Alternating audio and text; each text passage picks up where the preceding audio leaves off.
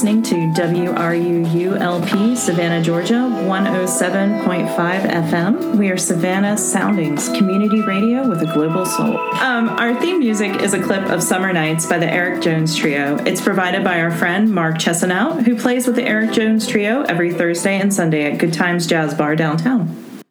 Welcome, everyone. Before our show, you were just listening to Pizza and Wine, and now you're here for Arts on the Air. I'm Tamara. I'm Melissa. And we're here with Joy Dunnigan. Welcome. Hi, girls. Nice to be here this morning. Yeah, thank you. I want to read a little bit of your background from your site. It says, deeply connected to her southern roots, Joy's images reveal her endless intrigue and fascination with Georgia heritage and culture, mainly its sea islands and their dynamically stable surroundings. Beautiful. I wanted to ask you, did you first come to Savannah for SCAD? No, I'm actually born and raised here in Savannah. Oh, you're one of the rarities. I love it. You're a unicorn. Yes, a unicorn, exactly. Yes, I grew up here in Savannah, and I went to school in Savannah, so, downtown was my playground. Really? In fact, it's been my playground all my life. Did you grew up downtown? Well, I didn't, so I went to school downtown. Okay. I actually grew up in Port Wentworth. Okay. And, That's interesting. went to Cathedral Day School, which is no longer existent, and then I went to St. Vincent's, Okay. and then, of course, SCAD by that time had really come about. But as most teenagers, I was insistent I had to get out of Savannah. Absolutely. Which was fine because I didn't go that far. I went to Atlanta and spent a year there at the Art Institute. And by that time, such a different curriculum from what they had at SCAD at the time. I'm not sure what the curriculum's like now. I hope it's just as intense and lovely. That SCAD took over at some point, right? I think that was this, the Atlanta College of Art is what they took over. Right. But, one was really intense. It was like, 2 years or 4 years compressed into 2 years because it was like 7 classes per quarter. But It was nice to come home to SCAD because, it slowed things down a little bit, which I think when creating art, creating anything, it's nice to have a bit of a methodical approach to it. And that, 4-year approach actually, induces that, I think, and it encourages, to really think about what you're doing. So outside of the fact it was home, the more I realized, wow, what a lovely place for an art school. I think a lot of people, when you go away for a while to a really busy, bustling place, and you get a taste of that, and then you can really appreciate Savannah. Absolutely, and especially the ability to parallel park. People think I'm joking when I tell them that I can parallel park an aircraft carrier. I can on both sides of the street. That's impressive because I still haven't mastered it, and I've lived here for like 6 years. I'm just like, you know what? No, I'm not doing it. Well, we used to think like the store got a parking spot at some point. Yes, basically for me. I used to think how terrified maybe most of those homes were, like right around St. Vincent's, where we're all learning still to park, and they're like watching with their coffee in the morning, going, "Is she going to hit the car?" And that's what bumpers are for. I think we all probably tagged somebody, if not each other. But now I'm like a professional parallel parker. So I love that the downtown, you've seen so many changes that it used to just be sort of, until the 90s, it was like a ghost town downtown, right? It was. SCAD's done amazing things. So it's nice to be a part of it. And Very nice. And you, at SCAD, you studied graphic design, right? Yes, BFA in graphic design. Did you take any photography classes while you were there? So my core curriculum, because I came in really early, I got lucky. I took my intro to photography with Pete Chrisman. Okay. And, it's like, really, that's all you need right there. You're done. Because he was phenomenal. He was phenomenal. Wow. But, my dad was a photographer, and he also had...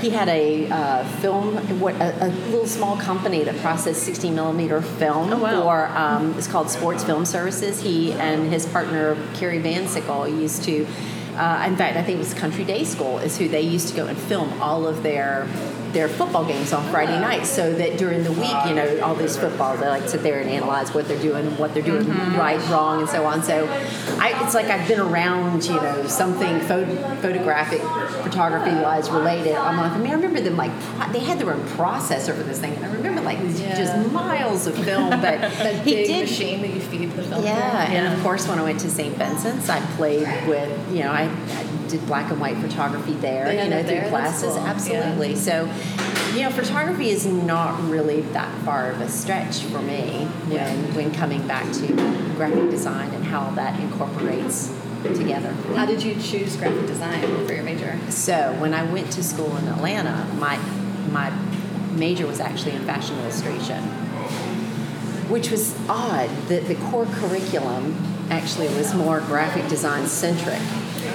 And that's where I realized, I'm like, wow, I really kind of like this. And actually that's when I started to realize that that's kind of what I've been doing anyway, ever since I was like 13 years old, just never knew what graphic design was. And I was actually pretty good at it, and I was one of the top students in the class. I was like, well, maybe let's go there. I really do like it. I love it, so I pursued it. And I think probably Ben Morris at SCAD, saying that, a fashion illustrator, well, you may have better luck as an opera singer getting a job. So that was kind of like a nice, piece, a little nice piece of, professional advice there. So, I still had to take all of those core curriculum classes again with people like Ben and Pete. And, it's like, how perfect can that be for a graphic design student, where you have illustration and you have photography and you have all these raw materials, if you will, that's going to be your content as you progress through your graphic design career. So I wonder if the idea with the original program you were in was kind of making it more career focused. It was they were like, it was like a crash course. Let's just fashion illustration, but let's bank on having some. Let's give you a backup. Yeah, let's give you something else. That's smart, actually. When you think about it, but I think, and a lot of people who study graphic design maybe don't have any intro into making anything with their hands or doing anything fine arty, and so their designs are just very computery and very digital art. And I think it's really interesting to be a graphic designer who also comes to it with a little bit of a maker and artistic bent, where your designs are going to incorporate something a little more. I was lucky because when I went through the design program at SCAD, that was during the period of where digital technology was actually coming in and really starting to see that efficiency come into that part of that industry. But they were really big on teaching us how to do what we called supercompos. So I did all that little stuff when I was younger, but now I'm coming into a point where I actually physically have to make a book.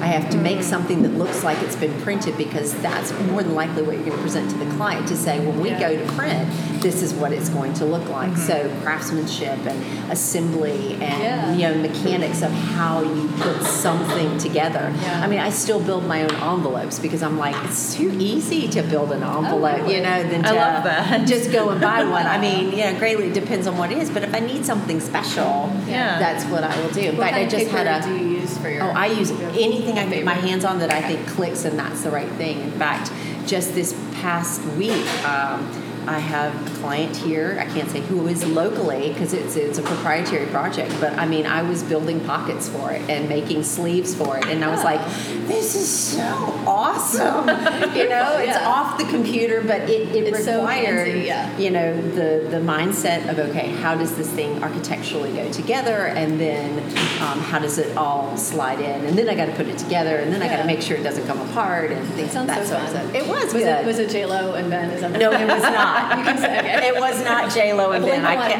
can confirm. No, I can confirm it was not a wedding invitation or anything insane. No, it's maybe next time. I know it's classified information. I could tell you, but then I had to kill you. This is our last show. Then.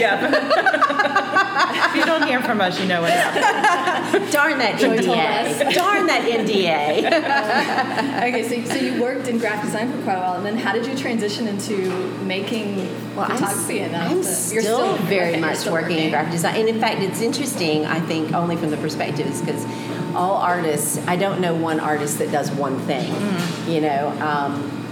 I refer to Joy Advertising, Marketing, and Design as the Joy Endowment for the Arts, because that's the job. That's what enables my me to do what I do at Photo Point Gallery. I mean, there's profit involved, but it's not like having like a bona fide business where you've got clients and budgets and demands and deadlines and things of that sort. So because, just creating fine art is inherent to me.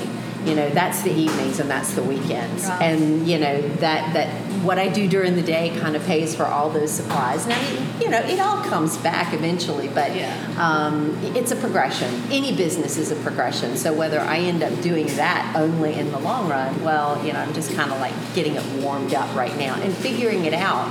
Because that's the other thing that's interesting with any business, is there is a certain amount of figuring it out, how to make it work, how to make it tick, and how to be able to sustain a living off of it. 100%. Yeah, and each artist's business is so individualized. It's, Yeah, I mean, I had somebody ask me one time, do you make your living off of, being in a gallery? And I'm like, no. I wish I did. It might be a collection of galleries, but it's never one gallery. Right, I mean, it's you have to really spread your eggs out a lot. You do. Yeah. And then on top of it, you got to be selective and you got to be patient, because you want your art to go into the right place and get the right attention so that, if stick your time. Selling it is, but, it's just all that appropriate stuff that you want to factor in. Yeah. That's the kind of thing I think it's really interesting just as the years go on doing an art business, just how, because it is such a balance of like, you do have to spread your eggs out and have income from a lot of different revenue sources. Sounds so businessy, but then as time goes on and you get to where you know which things to turn down and you don't have to take on literally everything. So it's like a very slow building, like a stairs getting up to where you get it to where you want it. This balance, Yeah. Well, it has to be nice to get to that point where you're like, I can say no to that because I don't need my art to be there, and that's not a right fit. Like, that has to feel good. And that's actually probably more on the advertising and marketing agency. And typically, when we say no, it's either it's just not the project's just not the right fit for us, or depending on what the production schedule looks like as to whether it can be done within the time frame they need it. So you have to be honest with you learn how that you have to say no sometimes. And you learn from things going wrong, and then looking at it that I've never done that before, but I'm going to do that anyway. It's scary already to have to do something that maybe you've never done before, but then to not really know that the product you're going to end up with is going to be the ideal product, and that's always the goal too. That brings you back to that feeling when you're in school and you have a big project due, and you're like, all right, I'm going to bite off a big chunk and try for something new, and it's a couple days before the big thing is due, and you're trying to bring it home and hope that you all-nighter skills-wise can do it. Yeah, that's interesting. You don't have to do the adult all-nighter. It's not quite as easy as you get older. No, it's not. It is not. That's for sure. I wanted to ask you, so you specialize your photos, you really specialize in these very moody, atmospheric images of the various islands. How did you get into the islands specifically? Well, I guess having lived here in Savannah all my life, I've always been around the water. I mean, I've got family in South Carolina. We've always, crabbed off the docks and swam off the docks in Beaufort and loved it. And of course, we go to Tybee. I mean, I've always been around the water here. So to me, I kind of feel like I have salt water in my veins, and it won't ever leave. But, when I met my husband, Greg, I refer to him, he is my driver. He drives the boat out to these islands because, Tybee and St. Simon's and Jekyll, they're the ones you can get to by road, by bridge. But the other 10 are the ones that I'm really, really excited about because not a lot of people have been there, and not many people know about them. Not that that's a bad thing, but just living here, being here, feeling so close to that, not just as a human being, but as an artist. It's almost like there's like a mission to bring a deeper meaning to why those places should stay exactly like they are, because when you arrive, you're completely taken by them. And sometimes it's the serenity, the peacefulness, the tranquility, the fact that they are so wild and undeveloped, but yet there's wildlife unlike, your backyard, that there's nature and there's fresh air and there's, history. There's cultural history on those islands that not a lot of people realize. And there's so much to appreciate, I think, when you get out to the islands. And then, of course, in the case of Ossabaw, where we had, an amazing woman named Sandy Torrey West for many years who, she got that. She understood that, and she realized the importance of it, and she preserved it. So, now that, she's gone, as an artist, I kind of, Julie talked about her army of Ossabaw, the Ossabaw army. I mean, that is very much almost the case with all the islands. We do have to work hard to protect them. So in that regard, the photography is very documentary-esque. But so it's like a calling for you. It's like a public service. It's almost like I can't not indulge in it. Well, it's a little bit like trying to get just people in general who might not realize how beautiful they are and how important it is to protect them, to get the awareness out there so that they think about it when they're voting or making decisions like that. Right. Or what to fight for. Where it really is going to count. Your money and your time. Where it's really going to count. In fact, we have a lot of individuals. I know we haven't talked about it, but I'm also a member of the Cobo Gallery. A lot of the photography that I have on show there is some of that black and white. So it's an opportunity to talk to people, when they see that main road on Cumberland, they're like, where is that? I'm like, that's the road to heaven. And I promise you that is exactly what it looks like, because you're at such ease. And you're just, it's just so soothing and calm to be there. I mean, you don't feel lost. I mean, you actually feel like you really are probably more connected to the earth there than you will ever be anywhere else. And so your gallery that you own is called Photo Point, and when I was reading on your website kind of about where the name came from, and and it just made me think, it's like, so when you're visiting these islands over and over again and taking photos of them and just seeing how they're changing naturally, like I think that's beautiful, like the idea of documenting the change of the natural progression of these places. And it's, I know a lot of people take climate change very, very seriously. And I mean, I suppose I do too, simply because of how I want to make sure that nothing happens to these places and they stay like they are, because they should be.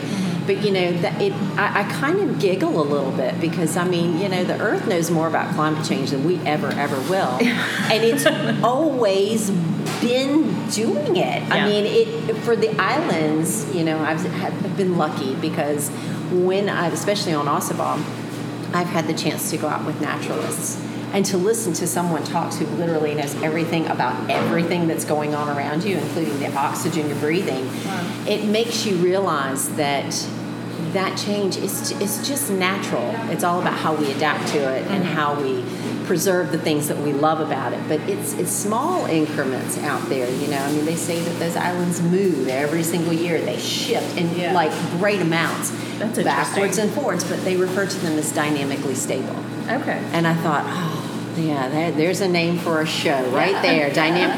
Because that's also the name for an autobiography. Yeah, I was like, I would like to use that as just like my descriptor now. Dynamically stable. It's continuously changing. So that's beautiful. Yeah, it is really beautiful. Do you know when you look at old photos that you've taken, if you try to do the same image, do you ever notice things that have changed, like trees have come and gone? And absolutely. In fact, I find that that's probably a characteristic not just of myself, but a lot of the artists I know that have been to Ossabaw or any of the islands. They continuously return to the same places, because it is fascinating to see what decision Mother Nature made during the hurricane last year. Now do we change the earth and shift it to go to the left instead of to the right? Is there water where there was land? Is there a tree that was there that's gone? I mean, in fact, one of the photographs that I have in the most recent Summer Nights show at Hospice, there's actually a palm tree in that picture that's gone now. So it's always kind of like that picture was in 2017, 2018. Okay. So I mean, just in that little short period of time, I mean, it's gone. Yeah, an entire tree. Completely gone. Yeah. So the image that you talked about a minute ago about a certain road on Cumberland Island, I can't immediately conjure it up, but I'm wondering, is that sort of just like a more obscure version of like that classic Wormslow Avenue that everybody loves? Like yes, but a little bit more condensed for sure. and not quite well as manicured. And that's again, those islands. It's really about the wildness, and that's what I try to capture. Is that there's a couple of those islands people do have access to, outside of just having their own boat. Yeah. But it really is about showing people that those places still do exist, and that's the reason you should take care of them and treasure them and make sure nothing happens to them in the future. I recently went to Defusky Island for the first time. Oh, nice. And I guess that one is interesting. There's like a few people who live on it. Yeah, that's right. It's like separated. Like there's like an area where people live, and then did you go to the abandoned No, I was just there in the evening. So resort that's there? Edge. Like there was this resort that's pretty now scary. Defunct, and it's creepy. It is really scary. Did you take a golf cart to get into that, or can you just walk to it? You can drive there. Yeah, you can drive there. So my husband and I, we actually have a piece of property on Defusky. Oh, cool. And no, we don't live there, not yet. At the rate we're going, we're just like, maybe we should put a tiny house over there and just really just let it all go. But yeah, Defusky's interesting because it is one of those islands that doesn't have a road or a bridge, and I don't think it ever was. One of my great uncles used to drive the ferry back and forth to pick up the kids every day, so wow. That's what I mean by I am just surrounded by water all my life. My family's been in it, so it's not a stretch for me. Because I didn't grow up around water, when I went out to Defusky, all I could think was like, oh my God, how do you grocery shop? Like, how do you do all the things that you need to do? Very efficient. Yeah, apparently. Yeah, you have to be a much better planner than I am. We're out of milk. Dang. To make your own, I guess. Yeah, you have to keep livestock. Can you talk a little bit about, so for Osprey Island, is it a yearly thing where there's like an artist residency, like a set thing where people can go and spend all day being there? So what I encourage you, as well as, the listeners, is go and check out AusableIslandFoundation.org. That is the organization that was put in place when Sandy was there, and they manage all of the trips, the creative day trips. They're creative, cultural, and educational trips that run to that island, and anybody can go. You just pay the fee, and it's great because they shuttle you back and forth to the island, and you could maybe do a turtle trip that might keep you there over the weekend, which is highly recommended because the turtles are complete magic. But yeah, you can do creative day trips just on the northern end of the island, and I just recently took a tintype workshop that was out there because I was kind of like, let's see. And, the fun that I call it fun. It is fun with Polaroids and different kinds of photographic mediums. It's interesting, to be able to kind of really take a deep dive into a process like that. And of course, you walk away going, I don't know how people stuck with this, because it is really hard. And again, another great name for a show came out of that, which was Chasing Light, because that is what you do when you have something where you have so many different layers that have to just go down just right in order to get that just right exposure. Wow. So how long does it take to develop a tintype image? It all depends. It depends on everything, the humidity, the temperature in the room. It was really hot back in July, as you can imagine. So they were doing 2 seconds, they were done. But then there were some that, depending on the light, in the later in the day, they take 30 seconds to expose them. And then you go in and you have a fairly short window development that might be 3 or 5 seconds. It's crazy. Wow. It's not like the Polaroid where it just spits it out and it starts it and you flip it over and you wait 15 minutes. No, you don't shake it. I don't shake mine. But I do put them in little plastic sleeves, and they are kept in the dark because that's where you're supposed to keep them so that you can see them later down the line. Right. So it doesn't just become ghost image. Yeah, exactly. And that's always the interesting thing is, because a lot of people ask me about some of those fine art pieces that I do with the epoxy and everything, because some of them have real Polaroids in them. Some of them have inspired me to do something else that may look like a Polaroid, but it's not. I do, it's all evolving even after you get it there. Your oil paints and things like that over time, they fade, they have to be cared for. And so it's the same process with the resin, other than the fact that I really do try to look at using some materials that have some UV resistance to them so that they will keep as long as they possibly can. Yeah. Does the resin discolor? It can. That's actually natural quality of the resin. And, that's why I'm also looking at, doing other things with other mediums, which I have not approached yet, but I'm asking lots of questions to boat builders, which is really bizarre. Because I think that they think maybe I'm building a boat. And I'm like, I'm not building a boat. I swear I'm not going to compete with you. But I really am interested in that gel coat, like how you put it on, and can I tint it, and can I do things like that? That's interesting. Yeah, so, I think that's just part of the experimentation and the discovery and the evolution of creating your own work is, not necessarily looking at what other people do and kind of copying it into it, but, just going, what else can I do specifically? And it has that whole added dimension of it's for boats and the water and all of that connection. The uses. Yeah. All the uses. Yeah. Yeah, I feel like I have so many questions to ask you just technically, because I love how you have this side that's like the very traditional black and white photography, and obviously you have this real even family history of the development of everything, and then you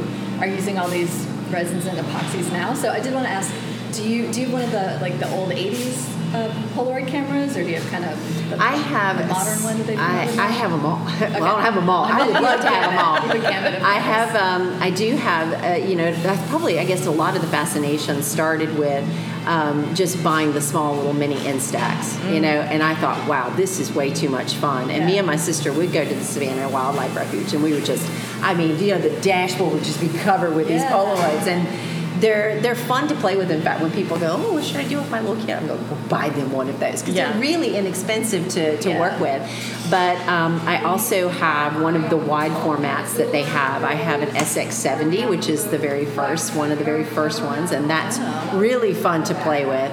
And then I also have a Polaroid 600. But I also have my Canon 5D, which I use and shoot a lot of digital with. I encourage, people, you walk around with iPhones. The technology on an iPhone is unbelievable. So, I'm a firm believer. It's almost like I don't even care what you're shooting with. I don't even care if you're shooting with anything. If you come up with a really beautiful image that is unique and it conveys the message of whatever it is that you're trying to say, or you just want someone else to kind of join you in with you on the idea, go for it. Just go for it. Go all the way, Where do you get your prints made?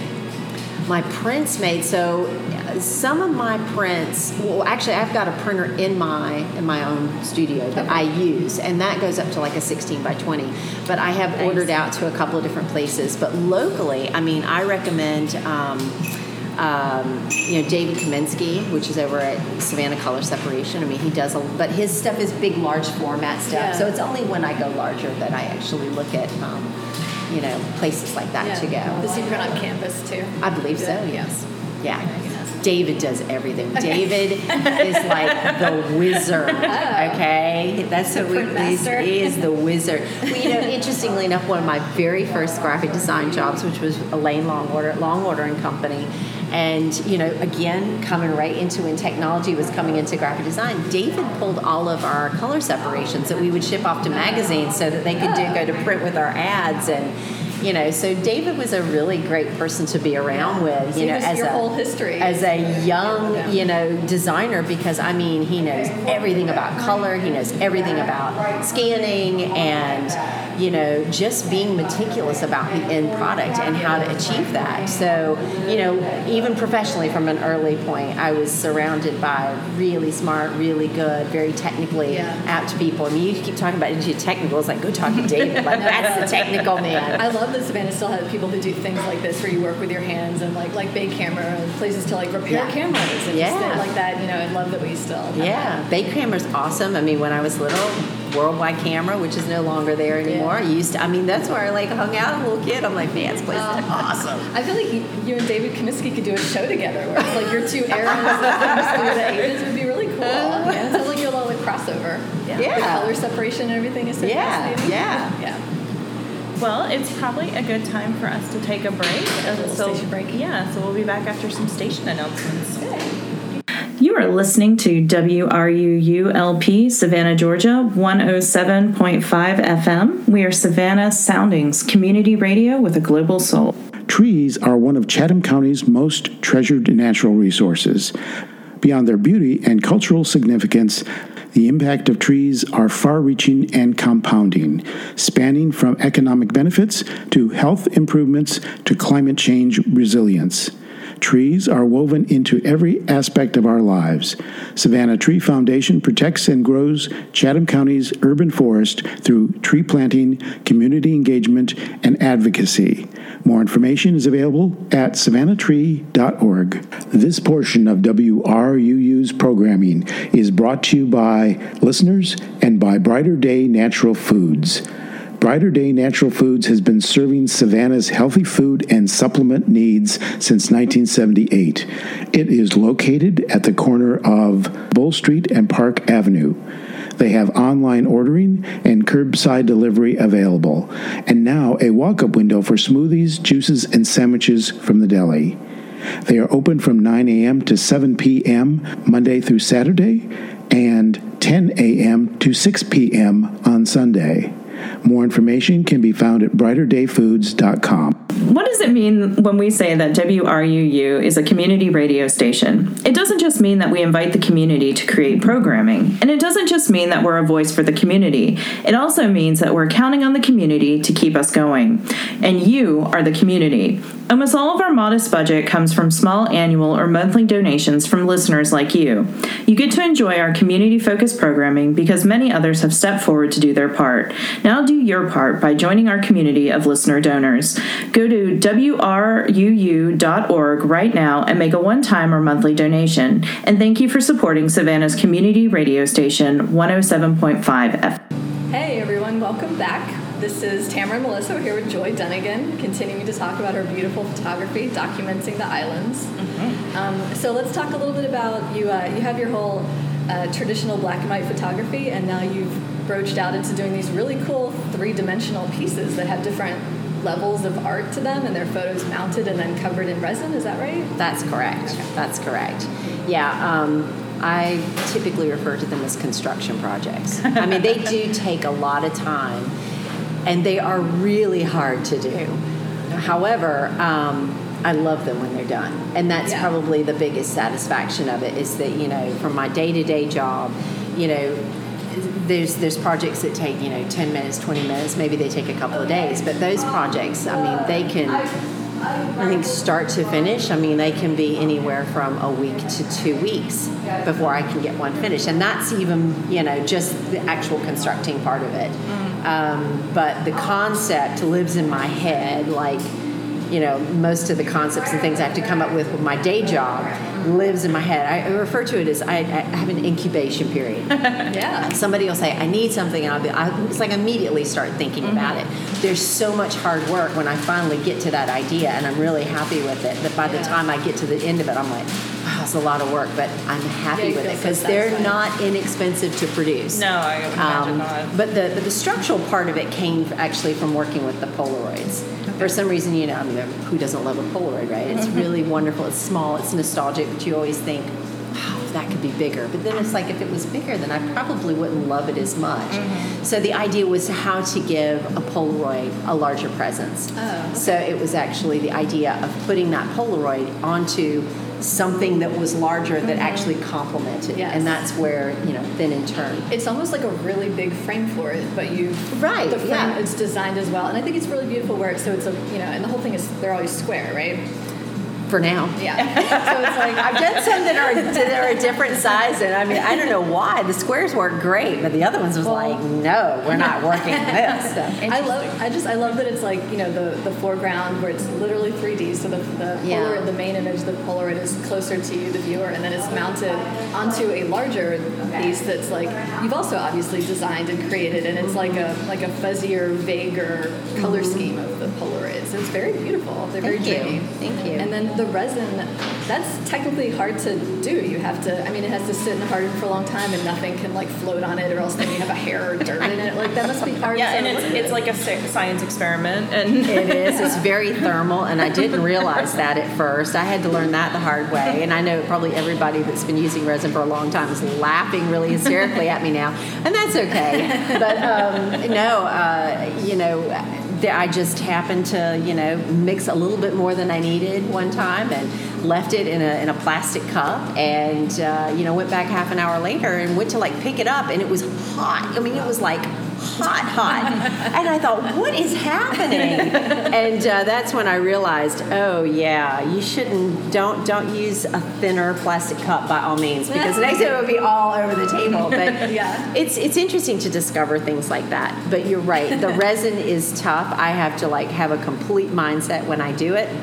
It does take a full 24 hours to cure, and it is a babysitting job from at least the first 6 hours of it.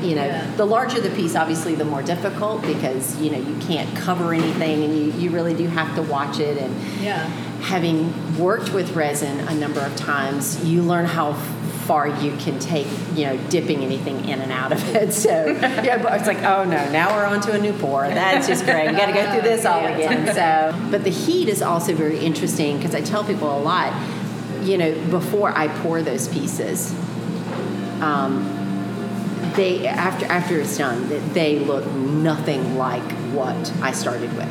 Yeah. And so, it's also that idea of, as you were talking about, like some of the background images that I use on there, I'm very selective about what kind of paper I use. Is it newsprint? Is it tracing paper? Is it this? Is it that? Is it something that's thicker? Is it something that's more porous?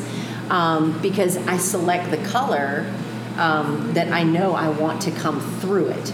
So that's meant to complement. And it's kind of like you have to envision what's going to happen before. But technically, I really never know what I'm going to get. I just hope that I like it and it comes out. And yeah, I mean, that's fascinating, because like where you're saying, like if it sits and it gets super hot, like in my head, I'm like, okay, so what happens to the materials that you're actually putting it on? Does that like the color must change? Yeah, like there has to be a reaction there. There is, I'm sure there is, and because there's been papers that I've used that it's just like no, do not pour resin on this again.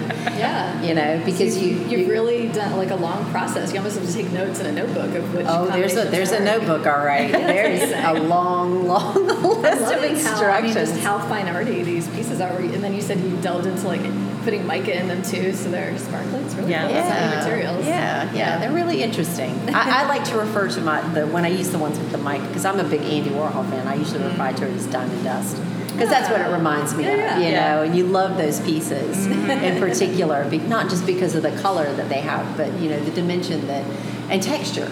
That visually those pieces bring to Superman or Mickey Mouse or whoever he did. They're really kind of cool. Yeah, and it's so different to see. I mean, in person versus just seeing an image of it on someone's website. Which leads me into, I wanted to ask you. You show in a number of different places, and I think you have a few special exhibitions coming up. Can you talk a little bit about all your ventures right now? Yeah, well, I think we've talked about that I'm at Kobo, so that's continuously and ongoing, and we rotate the gallery all the time. I say all the time, like every quarter or something like that. Yeah, can't really keep up with it, but that typically encourages a changeover in artwork all the time, and that's where new and different things are coming out. Things I didn't know I was going to do, it ends up there. But good stuff. So let's see. So I just finished up the hospice show, which was last Thursday in September. So the Ossipal Island Foundation, I encourage all artists. This is a great way to support the Ossipal Island Foundation. They actually have an art show, and I think the deadline for dropping off artwork is like September 14th. Okay. And there's some good fun surprises that come along with that for artists. So I definitely think people are going to. So I'll definitely have a piece there. Okay. And then my great friend Peter Roberts at the Location Gallery. He's invited me to a very special show in October, which I don't have too many details about just yet, but it's there's a small group of us that are going to be doing it, and it's going to be really fun and really cool. About the same time, I think, as the probably the third week of October, I think it is. But then, you break into November, and then it's all the holiday stuff. And I do normally support the Arts on the Coast, which is in Richmond Hill. Yes. That's our local arts organization, and that's a really fun group as well. Just like the fun group at Cobo, it's really fun. There is, I mean, everybody's doing something different, so it's really great.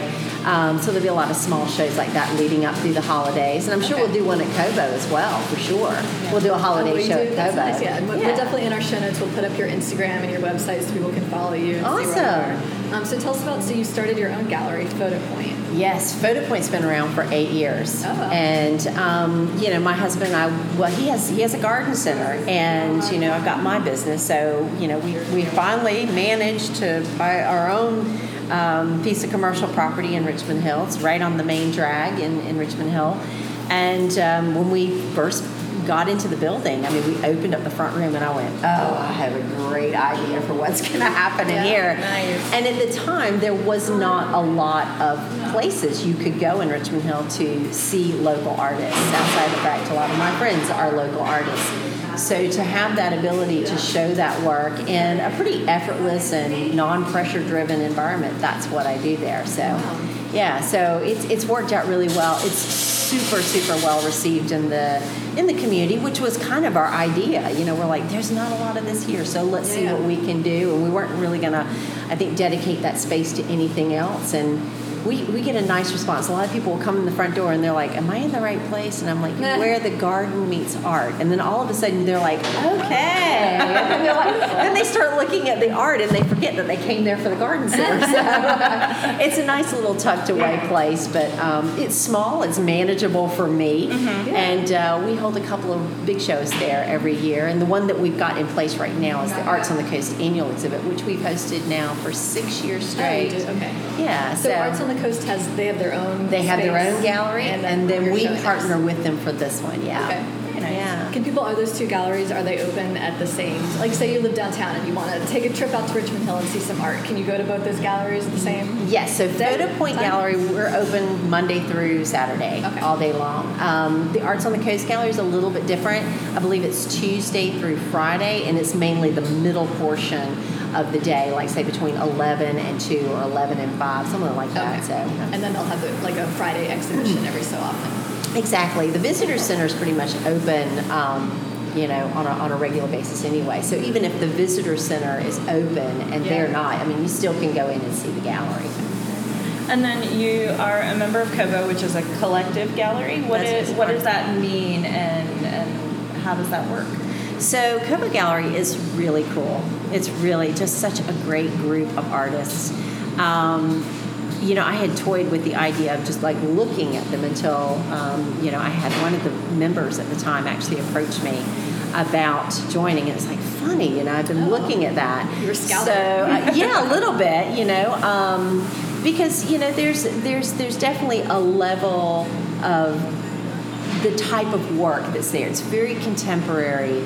And it's really, everything about it is really high quality. Everybody puts together good work. And the craftsmanship is very high. It is phenomenal. It feels weird to say it, but it feels like everybody there really knows what they're doing. So you can imagine a little graphic designer coming here and going, oh my God, I have never been in a gallery before, but I'm like, I think I can feel my way around and figure this out. In fact, Morgan Adler, I used to bother poor Morgan to death. I'm like, don't you find it? No, I was like, don't you find it's funny? It's like you have a BFA from SCAD in painting, and I have one in graphic design, and you know how to do this, but I don't know what I'm doing. How did that happen? So I'd always quiz her on all kinds of different things. But it's a great group. There's 14 of us there right now, and it's everything. There's sculpture, there's painting, there's photography, there's fibers, there's we have Jessica Pope there right now, and she does a lot of really amazing upcycling pieces and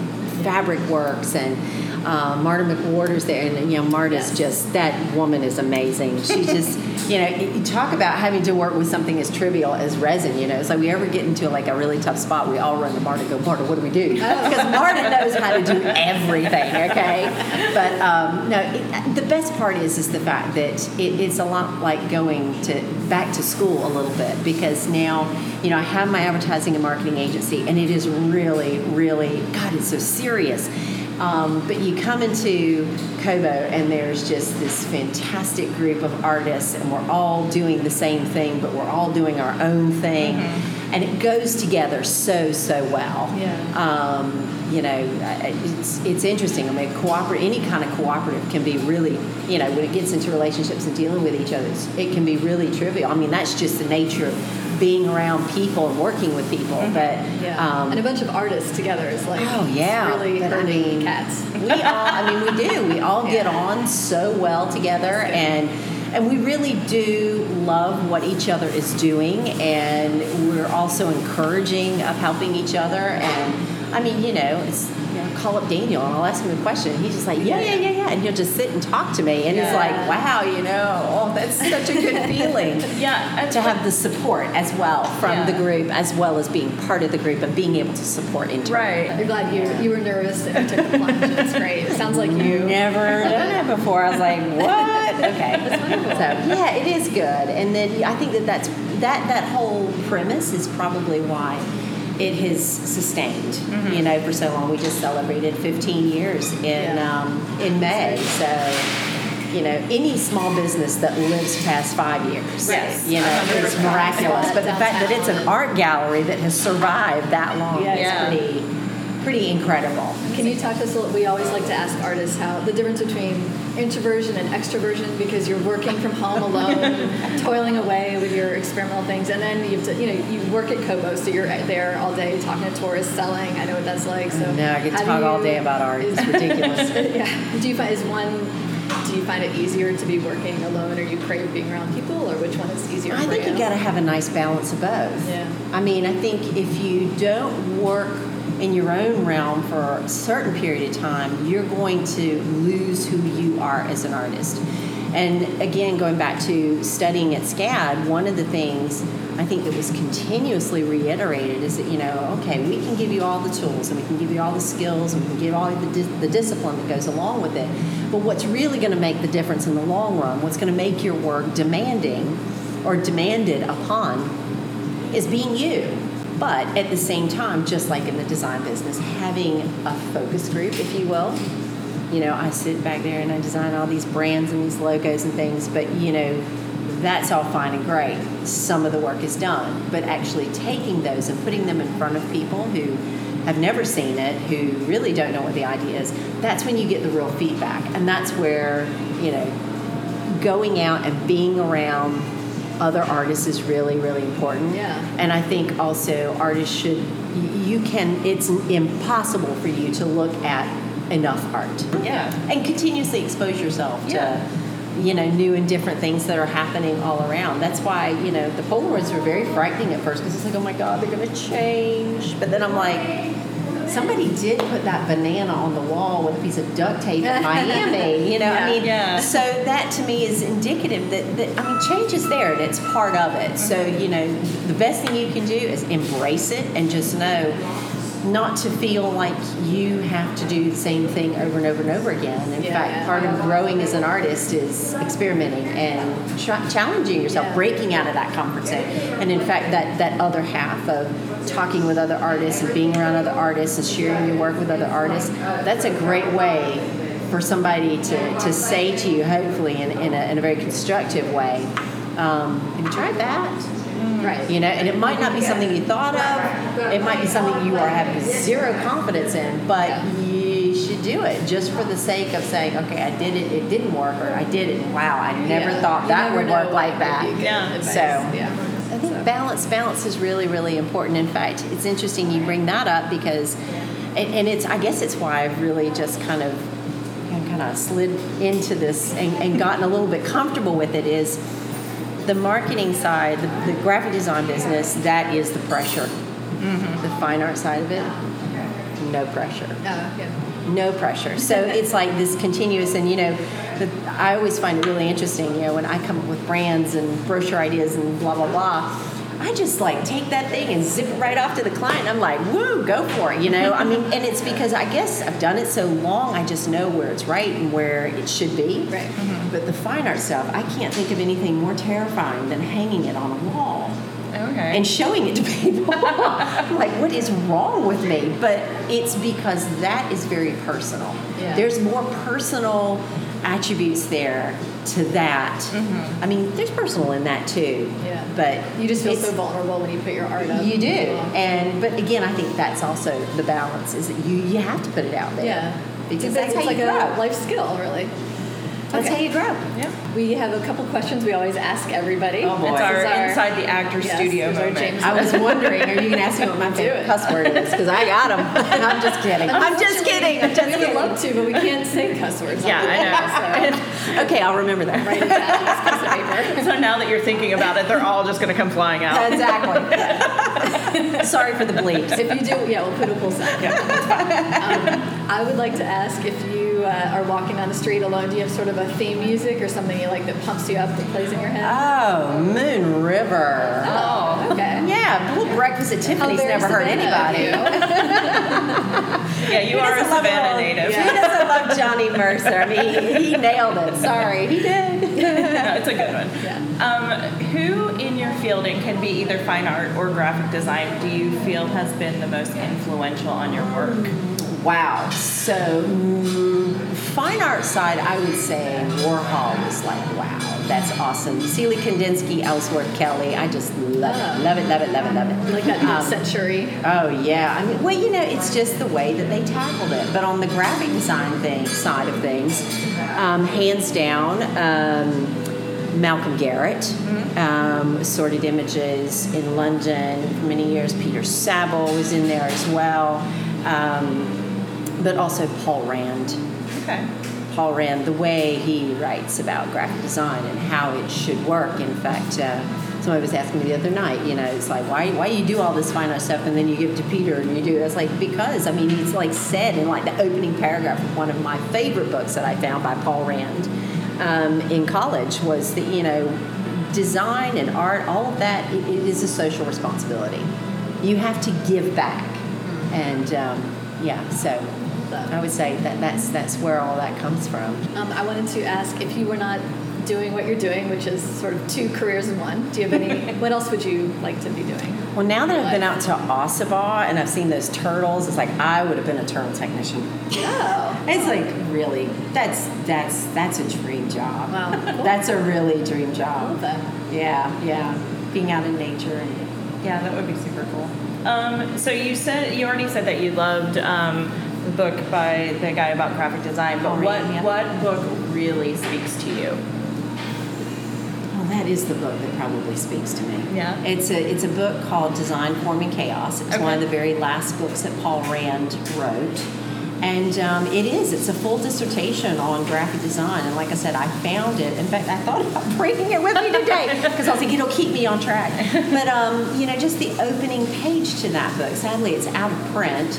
But, he talks about all the things, that design should be and what design is and how it works. And the only last line in that he said was something about, that design is judgment, or it's through judgment, intuitiveness, and it's the product of endless compromise. Well, until I got a job did I realize what that meant.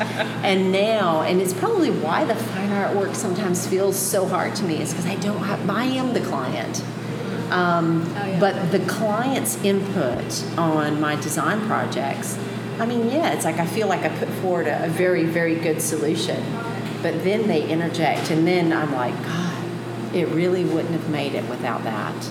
And that's where you get buy-in from your customer, and they love what you've done, and they appreciate your talent. And those are the things that make you want to go on and do the next one. Very cool. Yeah.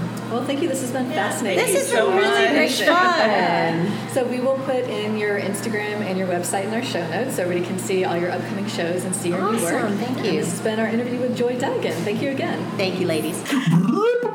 Mini interview.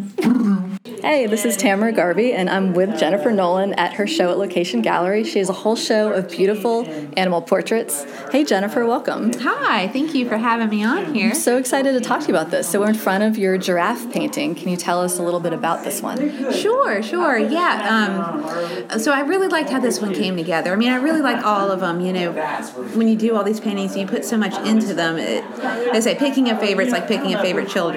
It just doesn't happen. But I guess this giraffe piece is significant in that it just came together. There's just all these creatures. I try to find like these really special moments in them and find beauty in places where you don't always find them. And this just in the curvature of the neck, the shape of the head. It just came together so wonderfully. But I think something that I really would like to focus on in my I do try to pull out. I want you to see their soul. Yeah. I want you to make that connection. It's very the eye and then the muzzle are very expressive, like that, like the way he's holding his lips. You know. Yeah. And we look at these animals, and they're not us, and they're definitely very different with different goals and things that they do, of course. But there's a little bits, there's little connections we make. And we can identify with them. And I see that in this giraffe so much. And just the whole piece, I use real plants that are growing in my yard and friends' yards and other places, wild places. And this one I use honeysuckle. Oh.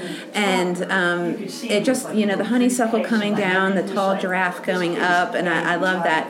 Spatially, and this is just a visual thing, but spatially it just really worked perfectly. The tangles of the plants and that beautiful arching neck. Yeah, and the echo is nice. The flowers blooming on it, and I tell you, the process doing it's always interesting because you end up getting a lot of honeysuckle juice all over everything, but in the end it mixed with the paint and it worked perfect. I love how you obviously use the plants as like, it's sort of like an old-fashioned pressing to press in the ink and it's sparkly. Exactly that. It is an old-fashioned pressing. Do you use plants that the particular animal eats, or is it? Well, there random? Is a connection with each piece, but for different reasons. Sometimes it tells a story. Somehow a connection. Like once it was a sea turtle, and I also had like indigo in it, and it's just kind of tied to like the history a conceptual of our coast. thing. And then sometimes it's more of a visual. Maybe the plant mimics, like with the one I did, the puffer fish. That round puffer puffed up, and so the plant I used there mimicked that round shape.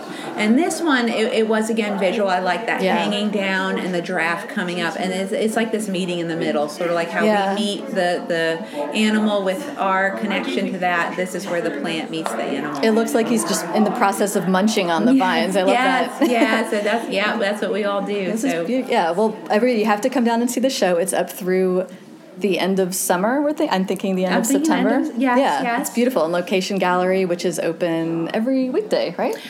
Correct. I believe we're closed on Sundays and open most of Saturday. Well, it looks beautiful. Thank you so much. It was lovely to talk to you. Thank you for having me. Here are some fun and arty events that are happening this week.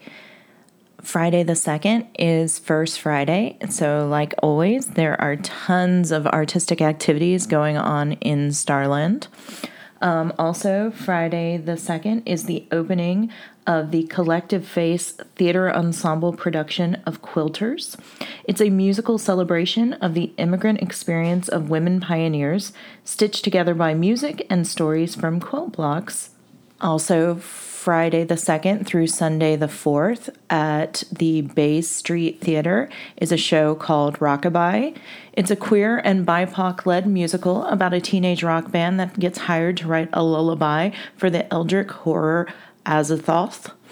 Beginning Saturday, September 3rd, applications are open for a booth at the November 12th Slam Art Show. Sunday, September 4th, at 7 p.m., there's a showing at Plant Riverside of the movie Grease. Through Saturday, September 10th, there is an exhibition of oversized mixed media weavings at Savannah State in the Kennedy Fine Arts Gallery by the artist Gabriel Torres. Now through September 16th at the SCAD Gutstein Gallery, there's a group exhibition called Supernatural. It's a juried exhibition of work by SCAD students, alumni, faculty, and staff. Supernatural delves into all things otherworldly. Through September 30th, the Mobile Arts Gallery at the WW Law Library has an art show called Past Presents, commemorating Juneteenth. There's more info on Sulphur Studios' website. Through summer, Jennifer Nolan has her show at Location Gallery, Paintings of Animals. And now up next on WRUU, That Old Savannah Magic from 4 to 6 p.m. Also, we're excited to announce that on the show Theme Stream tonight from 10 to 11 p.m., in honor of our interview with Joy, Rob will be playing songs with a photography and camera theme. You are listening to WRUU-LP, Savannah, Georgia, 107.5 FM. We are Savannah Soundings, community radio with a global soul.